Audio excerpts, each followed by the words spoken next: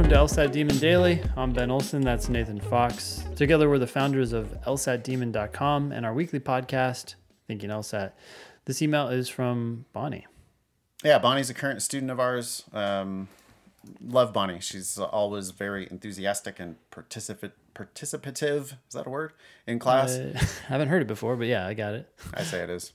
Yeah, Bonnie says, well, wait, what was the subject of that email? It was basically thank you with like a million exclamation points. Okay. I just did a timed practice test and scored 163, my highest score ever. I had hit a plateau of 158 or 159 for about 6 months. I can't even express what a confidence boost this is. My diagnostic in early June was 148. My first official canceled score was a 147. That was in June of 2021. Notice what Bonnie did there. She made the very common mistake of taking a diagnostic in early June and then taking an official LSAT in that same month. And shocker, scoring 1 point lower. That was before we knew Bonnie. Next was a 155. That was from November of 2021. And my original goal score all along was 163. The scholarship estimator, that's lsatdemon.com/scholarships. But that scholarship estimator lit up in green and purple once I put in the score. The magic number for Bonnie was 163. What sold me on Demon Live was Nathan's comment that even one extra point can translate into $10,000 more in scholarship money. I am coming to the end of my first month with y'all, and Demon Live is so worth it. I actually remember Bonnie came to one of my study groups.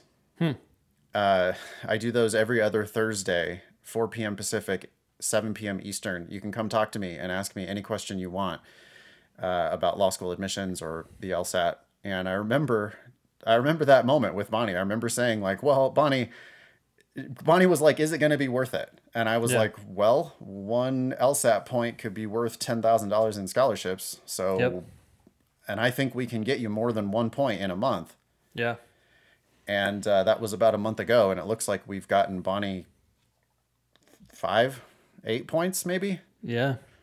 Bonnie says, I am going to review this practice test and then will need to pause my live subscription for a month due to time and budget constraints in January until I get my next official score in early February. And then I will be back with full steam ahead to try to break 170 before next admission cycle and then apply early and broadly to every single school that pops up green and purple. That might be a little bit extreme, Bonnie, because if you get a 170... Yeah, there's going to be a lot of schools. There's going to be a hell of a lot of green and purple that are wanting to give you full rides and more than full rides. So you don't need to do that, Bonnie. You can apply to 10 or 15 of those schools, and that'll be plenty. Anyway, we have a bunch of screenshots here from the Demon.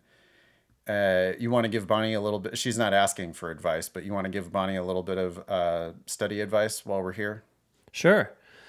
Well, I'm just looking at her numbers right now, and it's interesting. Like her first section, right? She got, Bonnie, I'm looking at this, and you have, your reading comp section is first. You got 9 wrong, and so you have a score of 18 out of 27. That's 67% correct. Room for improvement. Room for improvement there. You also have an accuracy score of 18 out of 27.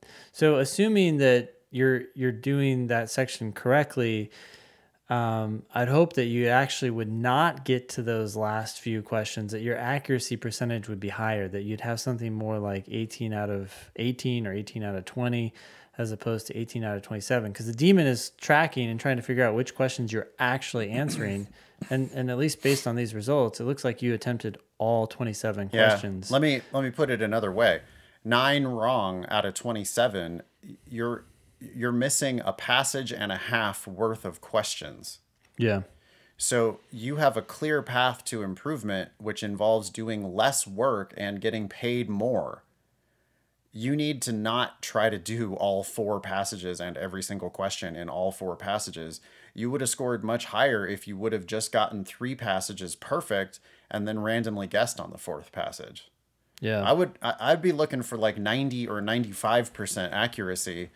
And I think then your percentage on the section as a whole is going to go up. Not even though you didn't even do a whole passage worth of questions, I can see somebody missing 6 on the section, even though they only did the first 3 passages. Yeah. So I think that, that's like a 50% improvement in Bonnie's performance by doing 33% less work. Yeah. What do we think about games? Or sorry, LR's next, I guess. Yeah. Same thing. Yeah, same thing. You're bad. doing all the questions. You got 81% correct, which is great, but you don't need to do them all. In fact, I noticed in the experimental section, which you did second, that was a game section, you only attempted 19 of the 23 questions. You got 17 of those correct. So that's an 89% accuracy. I guess we'd still like to see that even higher, right? It's like maybe you should have only attempted 17 questions or 18 questions, especially in games, right? And it does, we see here, because we have an experimental section of games and we have an official section of games, and she got 18 points on both of those sections, even though on one of the sections she didn't finish. Yep. One of the sections she only did 19 questions and got 18 points. On the other section, she did 23 questions and got 18 points. Yeah. So yeah, you're half-assing it, Bonnie. You need to put your full ass, not half-ass. And I mean, you have to solve the questions. Yes, to clarify, you need to do every question that you do as well as you possibly can before going on to the question. Yeah. Solve is the word we're looking for.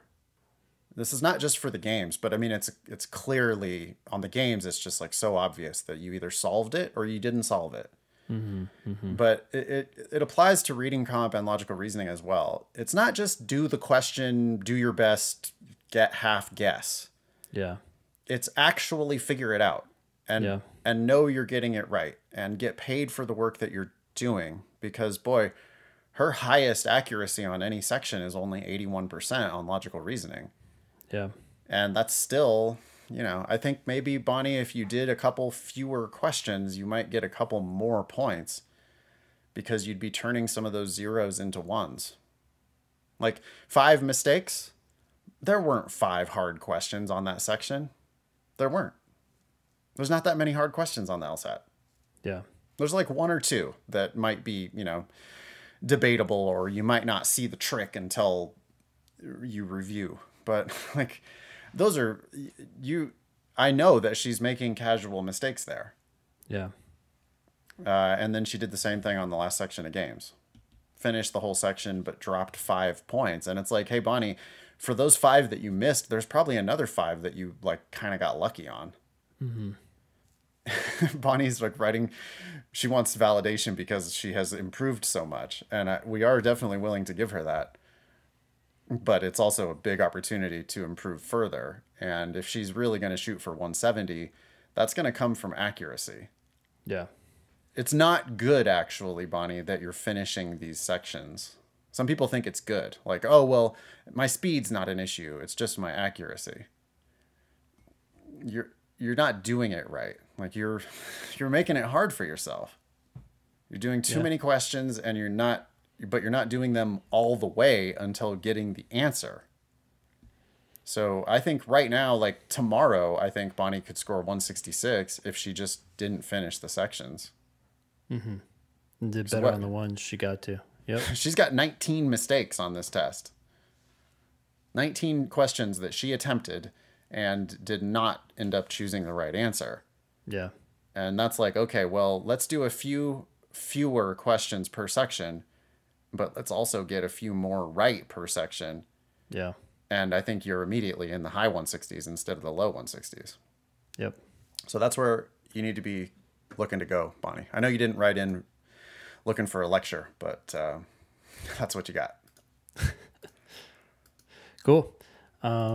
Email daily@lsatdemon.com if you'd like to ask us a question or share some LSAT or law school admissions news or even your test results. Thanks for listening.